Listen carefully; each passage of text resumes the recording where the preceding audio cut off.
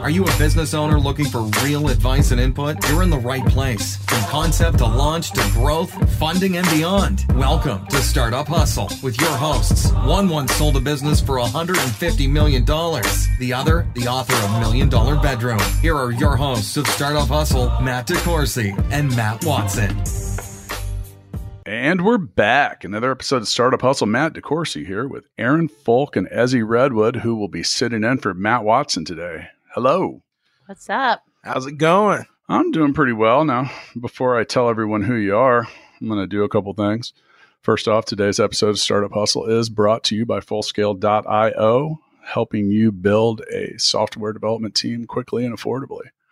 That's all the work I needed to get out of the way. So now we can talk about great stuff. I'm going to go ahead and introduce both of you. Now, Aaron, you've been on the show before, correct? I have, yeah. So welcome back. Thank you for asking me back. I'm glad to have you back. And Ezzy, I've been trying to get you in here for a while, so welcome. It's good to be here. I'm glad to have both of you. So together, you guys have created a marketing juggernaut here in Kansas City. Aaron, you're the CEO and founder of Lily and James Creative. And Ezzy, you were, I don't know what you called yourself at LV8 Marketing.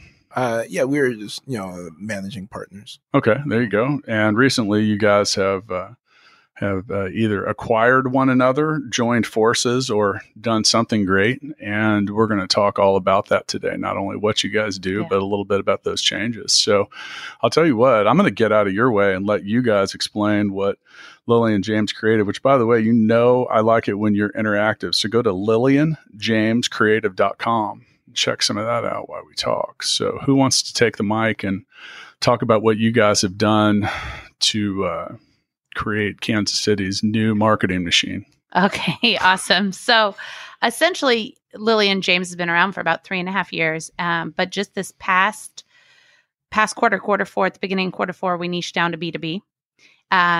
Exclusively. And what I learned during the process to get there, and then once we did it, is that a lot of people, when we're talking to our current B2B clients as well as our future B2B clients, said, well, how can you help me with my trade show? How can you help me with my events? Essentially, how can you help me with experiential marketing? And I started looking around and I was like, there's a lot of really awesome experiential marketing companies and there's a lot of really awesome digital companies, but nobody's doing it together. And how could we do that? And as I started having these conversations, Ezzy's already my best friend. And so I loved what they were doing over at LV8. And I was kind of saying, hey, what's the future look like? What are you guys going to do? And these conversations just kept going. And eventually Lily and James acquired LV8 so that Ezzy could come on to Lily and James and run our experiential marketing side of our business. And he's like, graduated high school at 14. He's a super genius, so he'll break it down for you way better. Go. You graduated from high school at 14. I am not a genius. Just to throw it out there. I know some actual geniuses, and I'm not. But you did. You graduated from high school at 14. Yeah. Man, I was having a hard time even getting into high school at 14. Me too. We're so opposites, and that's why this collaboration has been. A lot of people said, "Why didn't you guys do it sooner?" Is really what's happened. But yeah, he's a super genius. So break it down better. For the record, I was in Little Rock, Arkansas for the last 2 years of high school. There was nothing else to do. In Arkansas, is there only 2 years of high school? No, I started high school in LA. I'm just kidding. I was in LA I'm just kidding. There was there was too much to do. That's why. Well, for those of you listening in Kansas City, you probably know who Ezzy is, and you do a lot of different entrepreneurial stuff, and some of it's community based. Some of it, you actually own a wings restaurant too, right? Yeah, and me and the fam we're partners in that, and we're just trying to build it together from the ground up. We're fortunate to be in the top, 5% of restaurants who've been able to last 8 years. So that's kind of cool. Yeah, congrats. Yeah, artisan wings, man. I got to quit talking about wings, or I'll get hungry. They're so good. Nothing wrong with that. It's really where our friendship started over wings. I know, I get it. I don't see a problem. I don't either. I could eat wings all day. So, Ezzy, with LV8. And the joining of forces here, what specific experience did you bring, and what's your background with experiential marketing and trade show or B2B stuff? Yeah, I'd say it's more so how to stand out. right? And that's the crux of any kind of business relationship. So with LV8, we focused on doing hard things, whether those hard things or how do you survive as a business where you're in a city where they don't care about you so much. So, a perfect example of that is there's a place called Mana Bar who they are a tea shop. Right? They source their teas directly from the farms. Like no one does that. They all like chop them up. They have whole leaf teas directly from the farms in East Asia. They even keep soil samples, right? To make sure it's as pure as possible. And, they're in the town that, maybe doesn't so much care about tea right now. Not yet. Because they just haven't, been exposed to that. So it's like, how do you get people to care and how do you create a community around them, so that, to create a movement. And so that was really what we focused on was how do you create movements and how do you solve really hard problems? In terms of background, I think it's all differentiation, regardless of I ran an innovation think tank in a big investment bank, and that was like, how do we stand out and how do we, do things internally that make better sense, I think, in terms of, the business side. I started out in marketing, going to cities that didn't like Boston. I went to school in Boston, or in Massachusetts, but I worked out of Boston. And so it's like, how do you get cities like Pittsburgh and Cleveland who don't like, where you're from, and get them to hire you to sell a product they feel like sells itself and differentiate in a town that they think they own. And so, it's kind of been along those lines for a long time. But it's really, how do you differentiate from everyone else who tries to do what you do, except not as well, or, who just has louder voices? So let's talk about this term experiential marketing, because I consider myself to be an experiential marketer. You guys have probably both been to one of my Sweet and Greet events. Yes. Sure. I consider that I don't use the word experiential mainly because I would have a hard time saying it too many times. Or spelling it. It gets really hard when you spell it. Yeah. It's a lot of syllables. Right. It's a lot of words too. And for those of you listening, if you can spell experiential, go ahead and try. And good for you if you get it right. Because way ahead of me. So I've always just referred, I say experience-based marketing, and I worked in the music industry and live events for a while, and I understand the power of giving someone a memorable experience. And, with Sweet and Greet, we did that locally, try to get people that are together that have a common interest, and then doing something like, I don't know, I can't remember. I know I've seen both of you guys at different stuff, and we get a bunch of people in the same room, a bunch of entrepreneurs, investors, influencers, and we have a good time. And half the time people aren't even paying attention to the event. They're paying attention to each other, but they have a good time. They have a memorable experience. And with that, I like to think I created a bit of an army of evangelists. Yeah. And that was the whole point. Oftentimes people will, and, to kind of parlay that into what you're talking about with community building, the term tribe building is pretty popular too. If you can create something that has as much of a draw to just come to see the other people that are there as the event itself, then that becomes pretty powerful as well. So I think Seth Godin wrote a book called Tribes about that I first read about it, but I've seen some of my friends in the music industry do a highly effective job with that. And it creates a pretty tight knit community. It's hard to do though. Right. So, yes. So now when you guys are referring to some of this stuff and experiential marketing, and we're talking about trade shows and B2B stuff, tell me more about, give me some examples. Okay. So here's one of the big things for me is that I can kill it on digital, right? Digital is really where my space has been. And what I started realizing is so many people, when they show up to that trade show, if they've felt this amazing experience in digital, they are expecting that experience times 10 in person, right? Sure. And or if they have an awesome experience in person and then they go look at your digital stuff and it's just not the same, it just already breaks that trust, which is why you throw an awesome experience event. You've done incredible at that, right? And you're at Full Scale, your online experience mimics your in-person. You guys have done it really, really well. Most people aren't there yet at all. If they've gone all in on digital, they haven't really thought about the experience piece, and or vice versa. So for us, it was really just how do we bring those together? So when we're talking like through different examples, I think a big part of it is right now, because this just happened. Literally, we made the announcement at the end of Q4 going in, and then Lily and James closed from the 20th through the 6th to give our employees a really good break between the holidays. So right now, what we're looking at is sitting down with each of our clients and talking through, like, they're already going to trade shows. What trade shows are you guys going to? How can we help bring up a concept that when you walk in, actually, we were talking about in our team meeting this morning, and one of the girls on our team said, the best trade shows I ever go to is when I walk in and it feels like I'm in their store. It no longer feels like I'm in a trade show, right? And being able to bring that concept all the way to the day of feeling, and being able to manage it from top down. Part of what Ezzy's been really good at is he's helped out with a lot of events. He's the event guy, I think, in this city. So he's done everything from huge events at Global Entrepreneurship Week to Rise Fast to now he sits on the 1 Million Cups committee of putting that and bringing that back to what it used to be. And so when we were just thinking community events, we were like, that's the person. Because you grow your tribe. And then online, a lot of times, especially if you go to Vegas, like I have to go to Vegas in a couple of weeks and speak at a conference, right?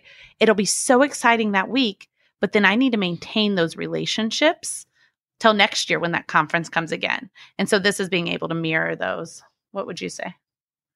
Yeah, I mean, I think that I guess my take is that your brand is something that you build, right? It's one thing to have a good product. It's another thing altogether to have a good, customer and potential customer experience.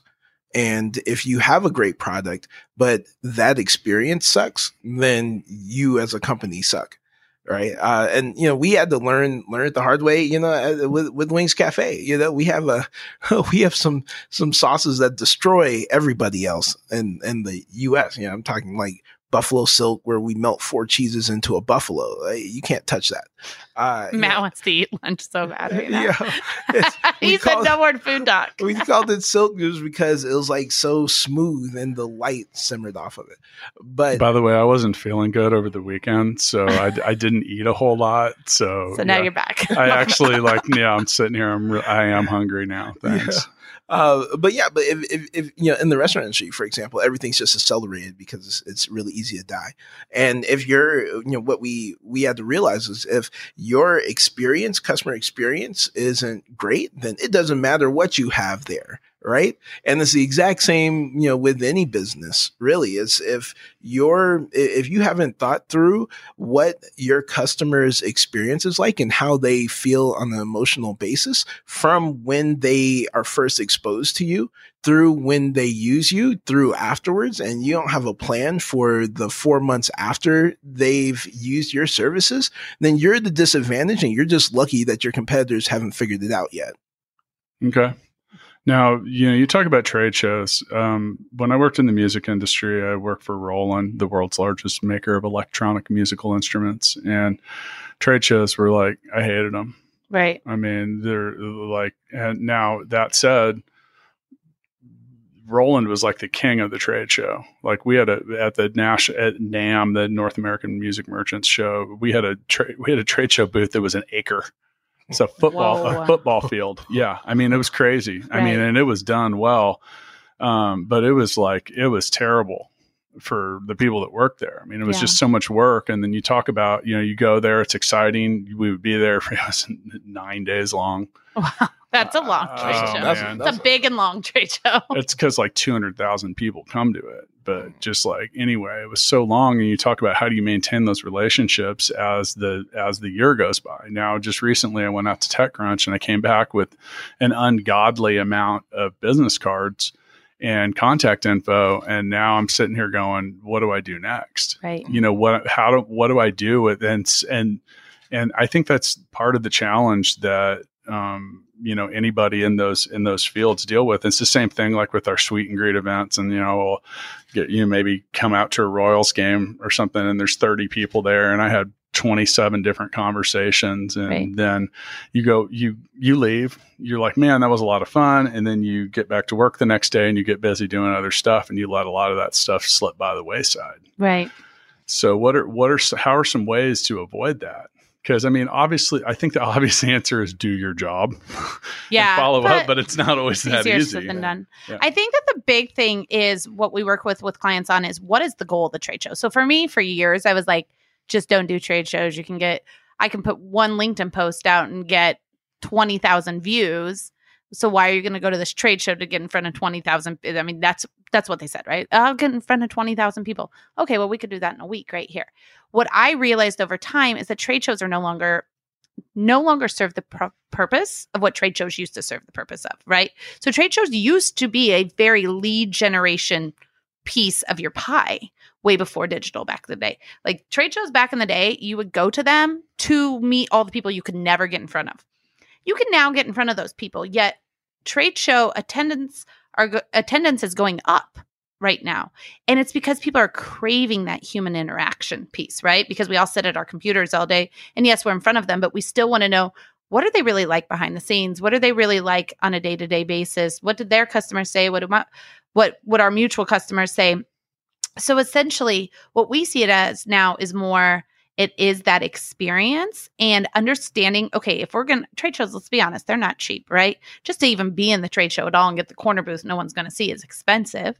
So how now do we take the cost that we're going to do that and make it make sense, the cost we're going to spend for that and make it make sense? And to your point, with our strategy that we've been adapting, we start with what's the goal? What's the goal of the trade show? Are we there to make our current customers feel good? Are we there to essentially collect a bunch of business cards and then start to connect with those people online? What's the goal of our trade show? And then work kind of backwards. And that's really what Ezzy and his team are going to be doing, is work backwards of, let's start with the goal and work backwards of how we meet our goal. So, with your sweet and greets, okay, you have 30 people. How many of those people, are there 10 that are really your people that could be your future clients or be your big referral people? Then let's really spend some time talking about, hey, these 10, we want to make sure we hit this, this, and this with them. And then these 10, we're going to start to cultivate the digital relationship so that next time we see them in person again, we're able to capitalize on that first conversation, that digital conversation, this next conversation. Does that make sense? Yeah, it does. And for those of you listening, if you want it to make even more sense, you could go to LillianJamesCreative.com. By the way, Lillian has 2 L's, Lillian. That's a long domain name. It was. I bought it years ago. And that was named after your kid, right? It was, Creative was the most searched word for SEO purposes back then. Wait, your kid's not named Creative? No. So that's why that's in there. And then Lillian James, I think we've had this conversation. I was always in sales, so I wanted it to look like it was coming from someone versus a company when spam filters started. So Lillian, I've got a Devin James and a Liliana Grace. So play on their name. I gotcha. Yeah. I gotcha. So, all right. So when it comes to so what's the goal of the trade show? It's obviously to sell stuff or to make connections, or as we were talking about, building a brand. I think building a brand is tough. There's obviously just so much noise out there, so what are a few things that you think are important when it comes to building a brand? Yeah, I think that it's, what are you doing that your competitors aren't that can differentiate you in the eyes of your potential clientele. And so that doesn't necessarily have to be trade shows, because I mean, how many of your clients are going to your trade shows? But I think that I think trade shows are really important, because that's where your potential referrers are. I think that's where you're able to test and try out new methods, new ideas, things like that. But I think that on the ground in your cities, whatever cities you're operating out of, you really need to put a lot of creativity towards, what are you doing that's different? What are you doing that's worthy of a news article? What are you doing that's worthy of someone being like, oh, that's kind of cool. I haven't seen that before. Right. And I think that so many people fail at just thinking about that. They're like, if I just execute really well and have this really great product or service, that will be a differentiator. I mean, you get to a point where everyone's had that, right? Or everyone says they have that, and it's not that different now. as eventually you get, the reputation catches up to you. You have, depending on how small or large your clientele base is, that reputation catches up to you sooner or later. But at the end of the day, people can, pretend at least for a little while like they have, those services, or you get to the point where everyone's actually, got a service that the average, customer doesn't really draw lines between. And so they start basing it on things like price. And then if price is your main differentiator, that works for some industries and some models, but for a lot of times, that's not the best way to differentiate. The best way to differentiate is proving that you think differently from everyone else, and you translate that same creativity into the art and craft that is whatever your product is and whatever your service is. And so in my mind, it's how can you create that difference? Whether that's, I don't know. I'll let you, maybe give me challenge me later on like a topic of business. But, that's what I think. I think it can be applied to any field, any field. Well, we've done a lot of that at Full Scale. Once again, fullscale.io. We make it easy to turn the key on having a team of remote developers. Now, we're not the first company, and we're certainly not the last company that does that. There's a lot of places to find these services, but it's really Matt and I that are our differentiator. That's where it starts. Yes, because I can sit across the table from a startup founder and say, "Hey, man, I've been in your seat. Right. I know what it's like to wake up at 2 a.m. and wonder if you're about to go broke, if you're crazy, or if every decision you've made is wrong up to this point." Like, I get it. And with that, we were able to build a company and services that were tailored from our own blueprint of a lot of things that we did poorly over the years and learned from. And so much of that came down to figuring out how to recruit and assess and retain and employ the best people, so we could have a microscopic turnover rate for our clients, which were the big things that they were concerned about. So with that, Watson he'd say, well, what we're not interested in doing is cheap shoring. Like, we're not just trying to hey, here's the cheapest, right? Here's butts and seats and these. We're really great at being average. Right. That's not what we do. We're trying to it's so amazing, but at the same time, until the next update comes out, right? That's what one thing. I hate to interrupt you, but I'm just going to take 1 second to plug that if you're a founder and you just go to, I won't say a name of a country, but it's big and has a huge population of people, and you go, you respond to a request for doing your tech. The chances are, if you have not vetted those people, that something will go wrong. Yep. Either they don't future-proof your tech. Yep. So then as soon as the next update comes, you're screwed, which is usually right before or after launch, right? Yeah. So you've invested the marketing money as well. Or they're not bug testing, or they're not, the code's ugly and, load slow. So now you're, getting penalized by everything from your Facebook ads to Google, and you're getting deprioritized, and you're having to spend way more money on things that you shouldn't have. Accumulating technical debt. I just want to say that. Yes. Yeah. And that's that's what we're trying to avoid. And now with that, upholding our own brand standards creates some different challenges, because we can't predict when so we try to hire people that are in the top 10 to 15% of whatever it is that they do. Whatever career level they're at, or whatever technology they provide. Problem is we don't know when they're going to show up. We assess as many people. So for example, we had to create 20 different certification and assessment tests. We have a very rigorous, and that doesn't, just because you can write code doesn't mean that you're any good at solving problems, that you have a good attitude, that you want. Right. So we have a whole thing, and we've become pretty damn exact at it. And as we look back at it, the times that we've let things that we've this is a little outside the margin, but maybe we'll go there, and then it never works out. So we've learned that that, sticking with that, we have that we've created basically a brand standard when it comes to the employees that we hire. And then also with that, part of what our plan of differentiation was creating a place that people wanted to work. We look for a triple win. We want it to be a win for our company, for our employees, and our clients. And if that exists, boom. And we're not the cheapest. I tell people that all the time. I'm like, look, if you're looking for the cheapest, you're going to get what you pay for. So anyway, there's just a couple things with the brand. Now with that, you mentioned your reputation will always catch up with you. Right. So that's part of where our friendship really started. So I, like I said a little bit ago, I'm really good at digital. What I haven't always been great at is being a business owner and a leader. Those were some things that were big learning curves because I'd always been in sales. So I really and I'd be a sales manager, but on teams where I also was in charge of sales too. A lot of times, maybe one or two people under me. And so, Ezzy and my friendship really came out of me going to him a lot of times on when I didn't hire the right staff or when I didn't have the right communication with clients and stuff in the past. And as we got into this, I thought, okay, well, this is he knows what he's doing in this space. I've learned so much from him. And again, I feel like he would say he's learned a lot from me on the digital side. So it just kind of married it. The one thing I do want to point out about Full Scale is because your mind and my mind work a lot alike, Matt. I'm sorry for that. No, it's okay.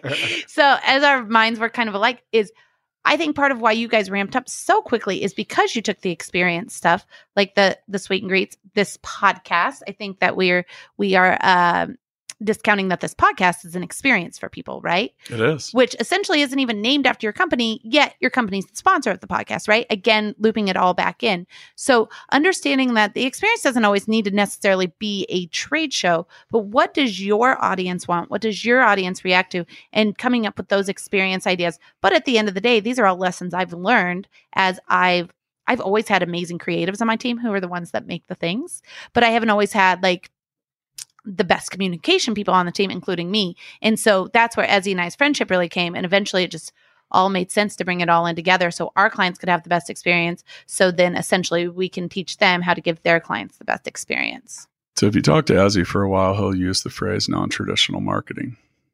Yeah. It's true. Yeah, but I love non-traditional marketing.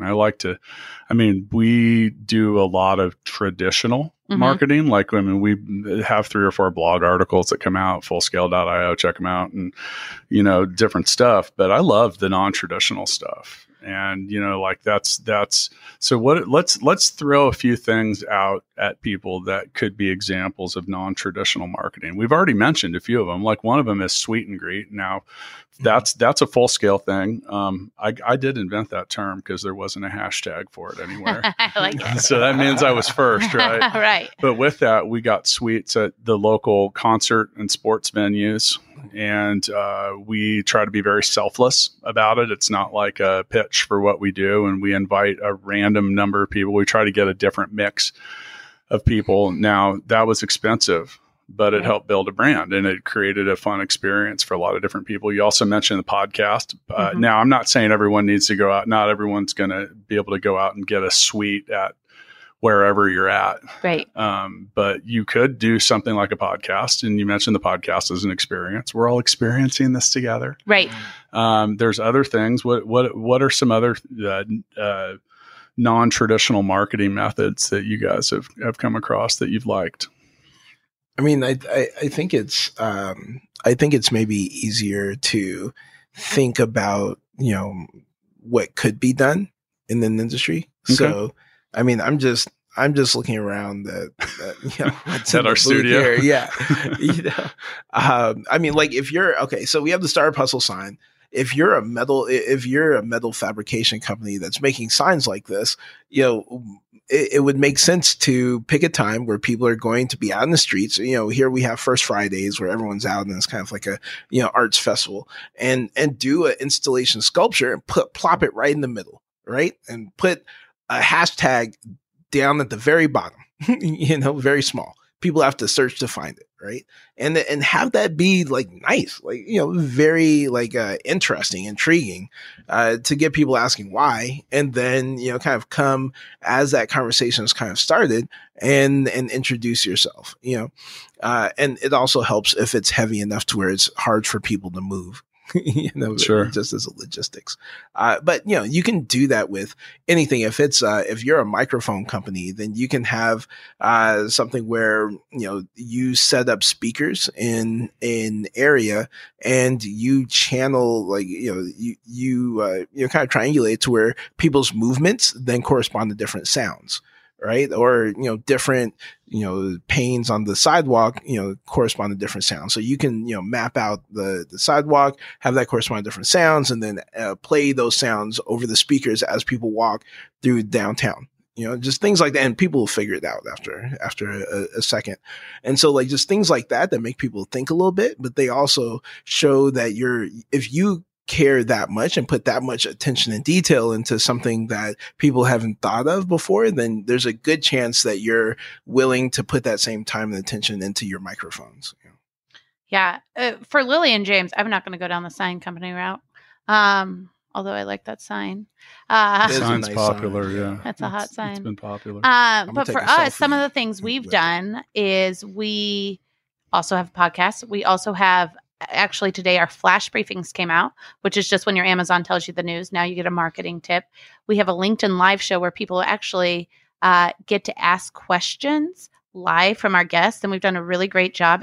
Actually, we're going to put you on the spot and ask you to come on our LinkedIn live show while we're here. Okay. Perfect. So you'll get to ask Matt questions. We'll make sure we get that out there. Oh, man. But essentially get to ask questions of people that they probably won't ever get to sit in the room with, or it'll be a while. So people, so it's an experience. Again, it's not a huge trade show cost, but there's things that you can do that still create the, to your point, the sweet and greats. A lot of people can't afford that, right? But there's things people can do. You could afford one of them. You could afford one of them. Sure. You could afford a bunch of Royals tickets, especially beginning of the season. Royals tickets you can get for $10 a pop at the group rate, right? And we've done that before and taken all our clients to there, and understanding that there's things you can do that create the experience that will then match your online experience as well. But just having a good online experience just isn't enough anymore. Nope. Right. I mean, digital is so ubiquitous now, like everyone's got a Facebook page. That used to be a differentiator. It used to be like, hey, this is a way for us to tell our story and create a narrative around our company and our why.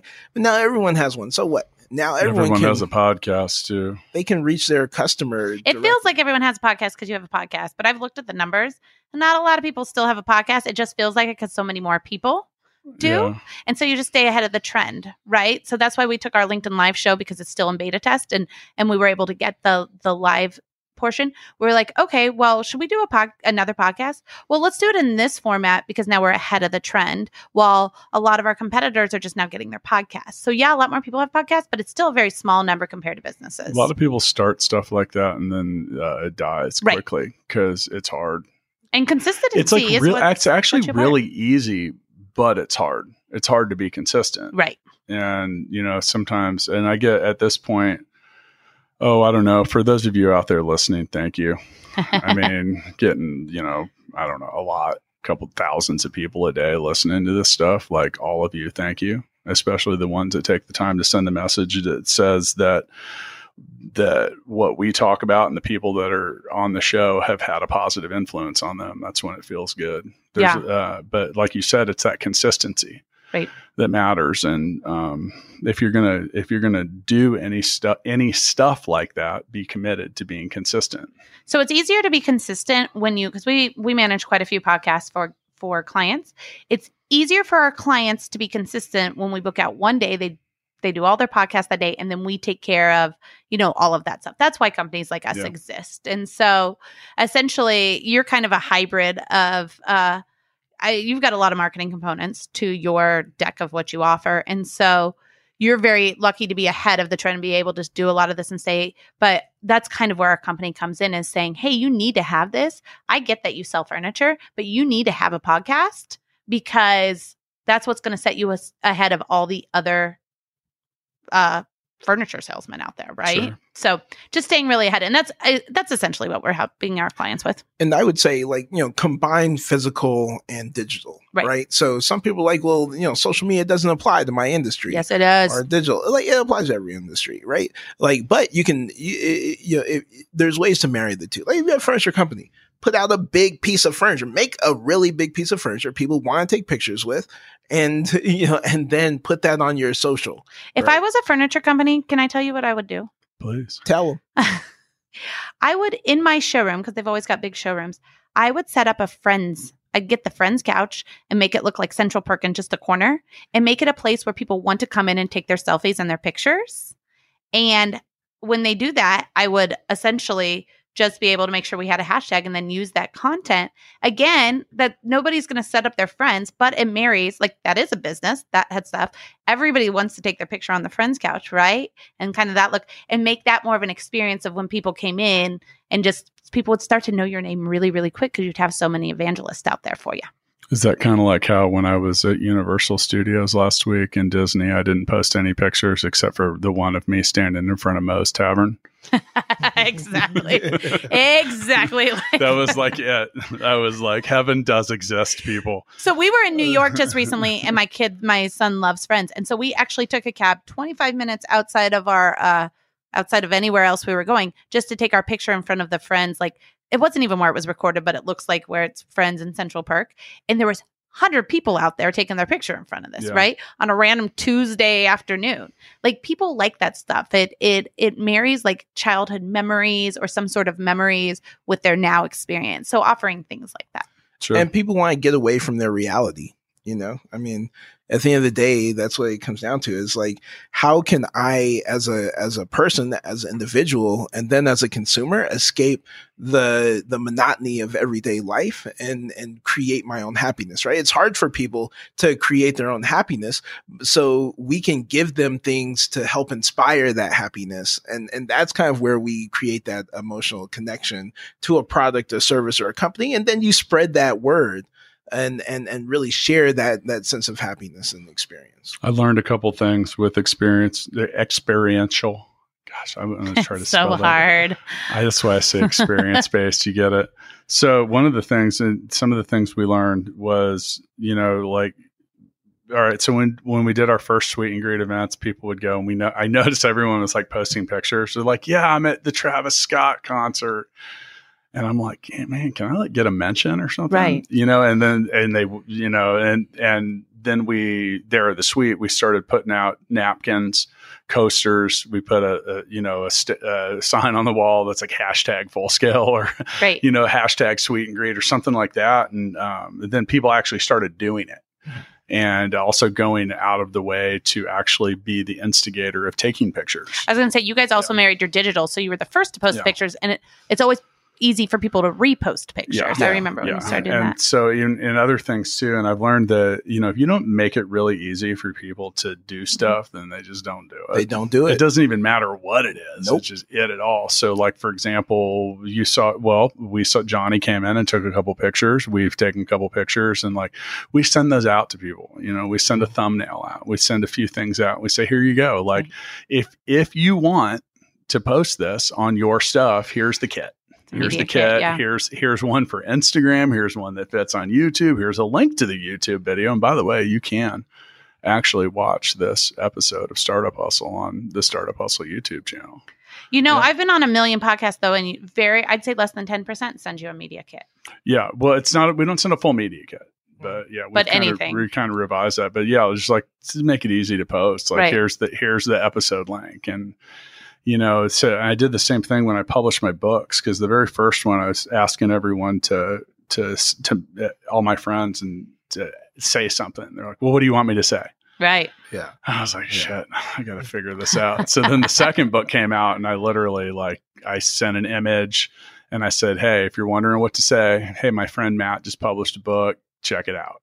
Right. And here's a link. Something super and simple, that was it. Because otherwise just saying, hey, would you say something on whatever, 90% of the time, you'll get a reply. Either they won't do it, or they'll just reply and say, well, what do you want me to say? Right. Anything. Just something. But yeah. So, okay. So now before we hit record, we mentioned the term social capital. Is everything we talked about? Are we creating social capital? I think so. What do you think? Yeah, I mean, I think it's an understanding of who's in front of you or what's in front of you, whether it's a brand or an individual, and then how much they have done to build into the community or to be additive to the world around them versus just taking, right? And I think that now that we have more educated consumers, being in the information era, I think that that's something that people are able to track and they're able to keep tabs on. And that then, is reflected in things like when companies get in trouble. Right. So if you're, if you look at when companies get in trouble, a lot of times they're takers. Right. They don't have the social capital to be like, that wasn't their intent. Right. No, you're like, yeah, they just take. Right. They're still pulling bottles of water that they sell to us out of lakes.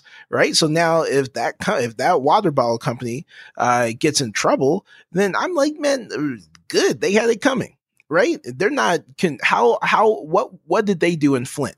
Right. So that's what I'm looking at. I'm looking at what did they do to make the world around them better or to contribute to the building of a community outside of what they had to do.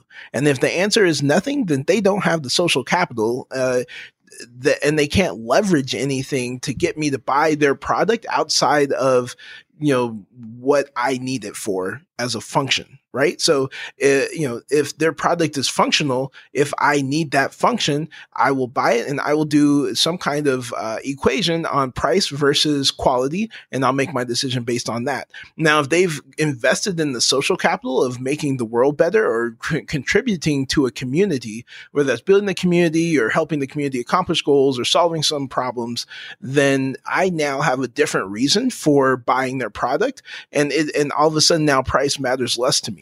But if they haven't invested in that, then who are you to ask me to buy your product over someone else's who I make the decision is equally good, right? Maybe you haven't done the social to distinguish yourself. A product that appears, at least to me, to be equally good, but it's cheaper. Millennials and Gen Z. That's what's happening. So millennials are now 40. They're turning 40 this year. Millennials at the top of the millennial and Gen Z. All of these people have grown up with a million options, right? And now what sets us apart? And millennials and Gen Z want to see what you're giving back, right?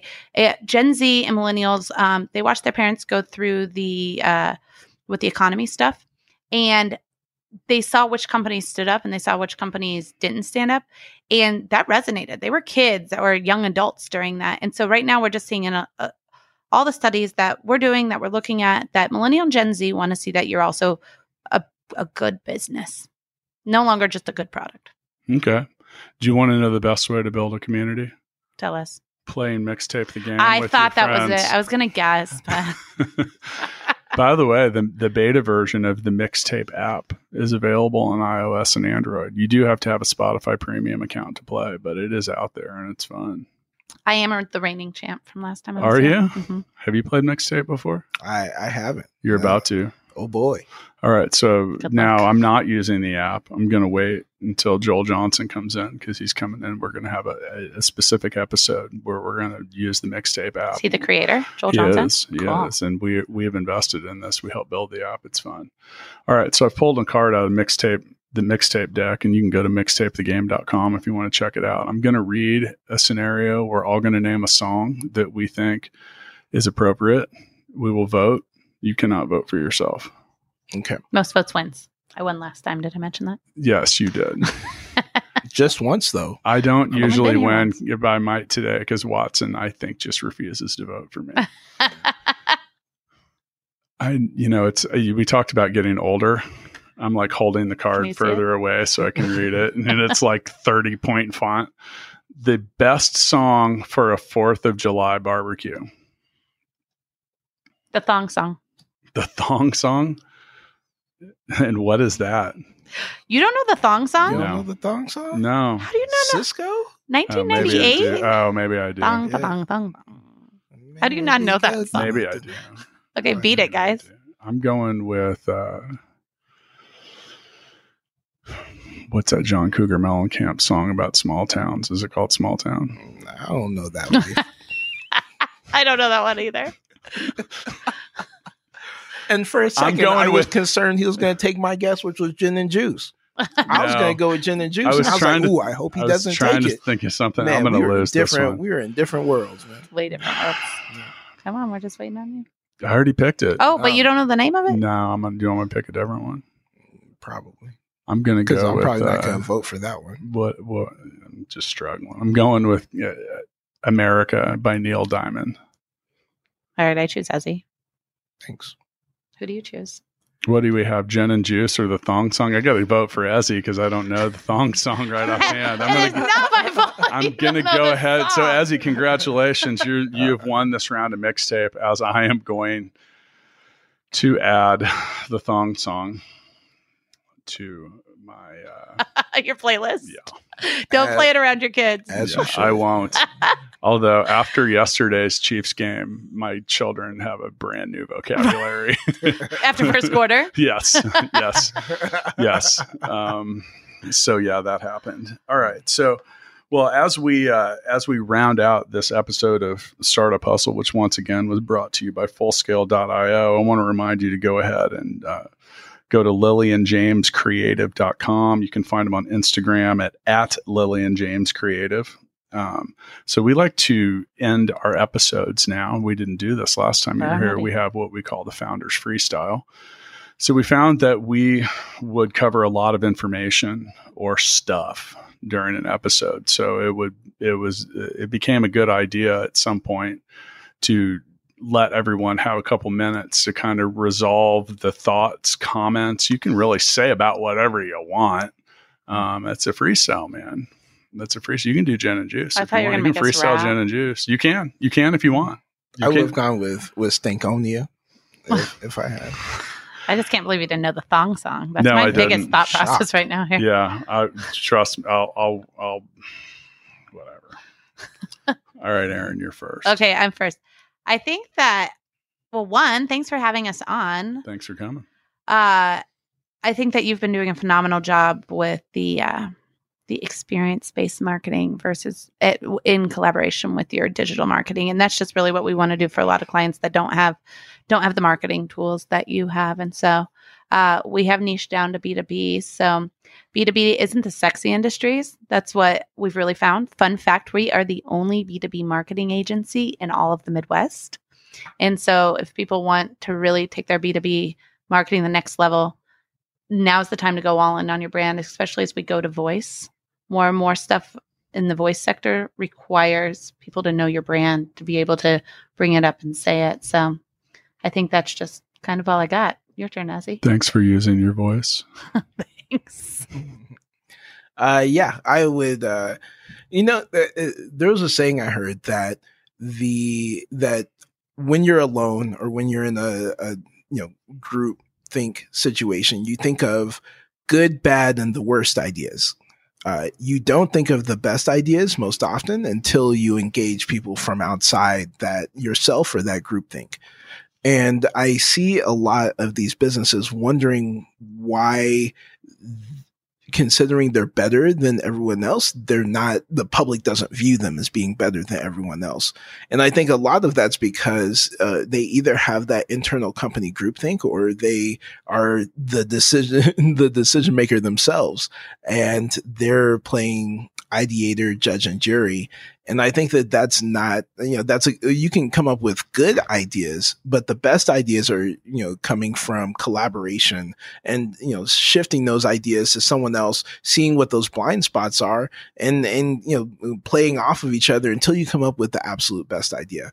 And so my hope is that for the business community, and I'm not just saying this, on behalf of Lillian James, but like, this is really how I feel, is that if you're the only one ideating and your team who's seen a lot of the same things you've seen are the only ones ideating, then you're probably not positioning yourself in the best, place to really be the best you can and have those best ideas. All right. Well, I'll go ahead and take the third seat here. First off, thanks for coming in. Thank you. Yeah, I did remember how to do a podcast. And our listeners won't notice that this is actually the first podcast we recorded in over a month. So even though they have continued to come out at 4 days a week, we stockpiled a little and took a little break. So I'm happy that I remembered how to do it. Just like riding a bike. It is. You deserve it. Thanks. I was halfway around the world and then in Florida. We're going to do a special episode called Matt Goes to Disney because that cash cow that they're running down there is pretty impressive. Now, side note, have you watched the new series? You guys already have Disney Plus. Yeah. Have you watched the innovation series on there yet? It's about building Disney World, and as an entrepreneur, you're going to love it. Yeah, I'll check it out. I watch a lot of weird stuff like that. It's not weird. It's really good. I had a couple closing comments just about marketing in general. I think that when it comes to marketing, I've always used 3 words that matter, and it's just test, test, test. Mm-hmm. And you got to try some things out. And, as you talk about ideating and talking about different ideas and stuff like that, you got to, literally throw some stuff against the wall and see what sticks. I think every brand, every business, every entrepreneur, every company has its own personality, and you got to find some things that fit well with yours, things that you want to do. Cause you can have a cool marketing plan. And like, for example, if I didn't like going to concerts, Sweet and Great would be a fucking disaster. Right. It would, cause I just wouldn't want to do it. And people come in the suite a lot and they're like, dude, how do you come to all these? I'm like, really? Right. I'm like, really? Do you really think it's that bad? Because it's not, so you find some things that fit well with your personality, some things that you like doing. Like I enjoy the podcast. I don't see this as work. I get to sit down. I talk to interesting people for about an hour every day. I meet some new people. I see some friends. Sometimes I just sit here with Watson and shoot the shit about different stuff. It's a mental exercise on a lot of days. So it fits well with the personality of what we're wanting to do. Now with that, the podcast it grew legs and has a life of its own at this point. Now at some point you have to look at the things that you're doing, and maybe just because you like them, but they don't work, it might be time to move on. That's that test, mentality. So, there's a lot of different ways to promote and build your brand. I think building a brand, both personal or professional, is a total long play. It takes a long time. It does not occur quickly. It's going to have a lot of days where you're going to say, man, I don't know why I'm even doing this. But at the same time, you got to keep doing it. I'm sitting here looking at cameras right now and they're like recording me, and that makes me feel good about myself, but we're like the paparazzi. Yeah. Right. For our audience of 3 here in the studio. But with that, like I said, find the things that make a lot of sense for you. There's no reason to not have fun building your own brand and doing your own marketing. Your business, at least for me, my businesses are an extension of what I do. So get some people in the shop with you that have fun and want to do it with you, and have a good time. So speaking of having a good time, I'm going to go get busy doing that. Thank you so much. Yep. Thanks for having us. Yep. See y'all next time. Thanks so much for listening to this episode of Startup Hustle with Matt DeCoursey and Matt Watson. For more great content and to stay up to date, visit startuphustle.xyz. And if you enjoyed today's episode, please rate and subscribe, and we'll catch you next time on Startup Hustle.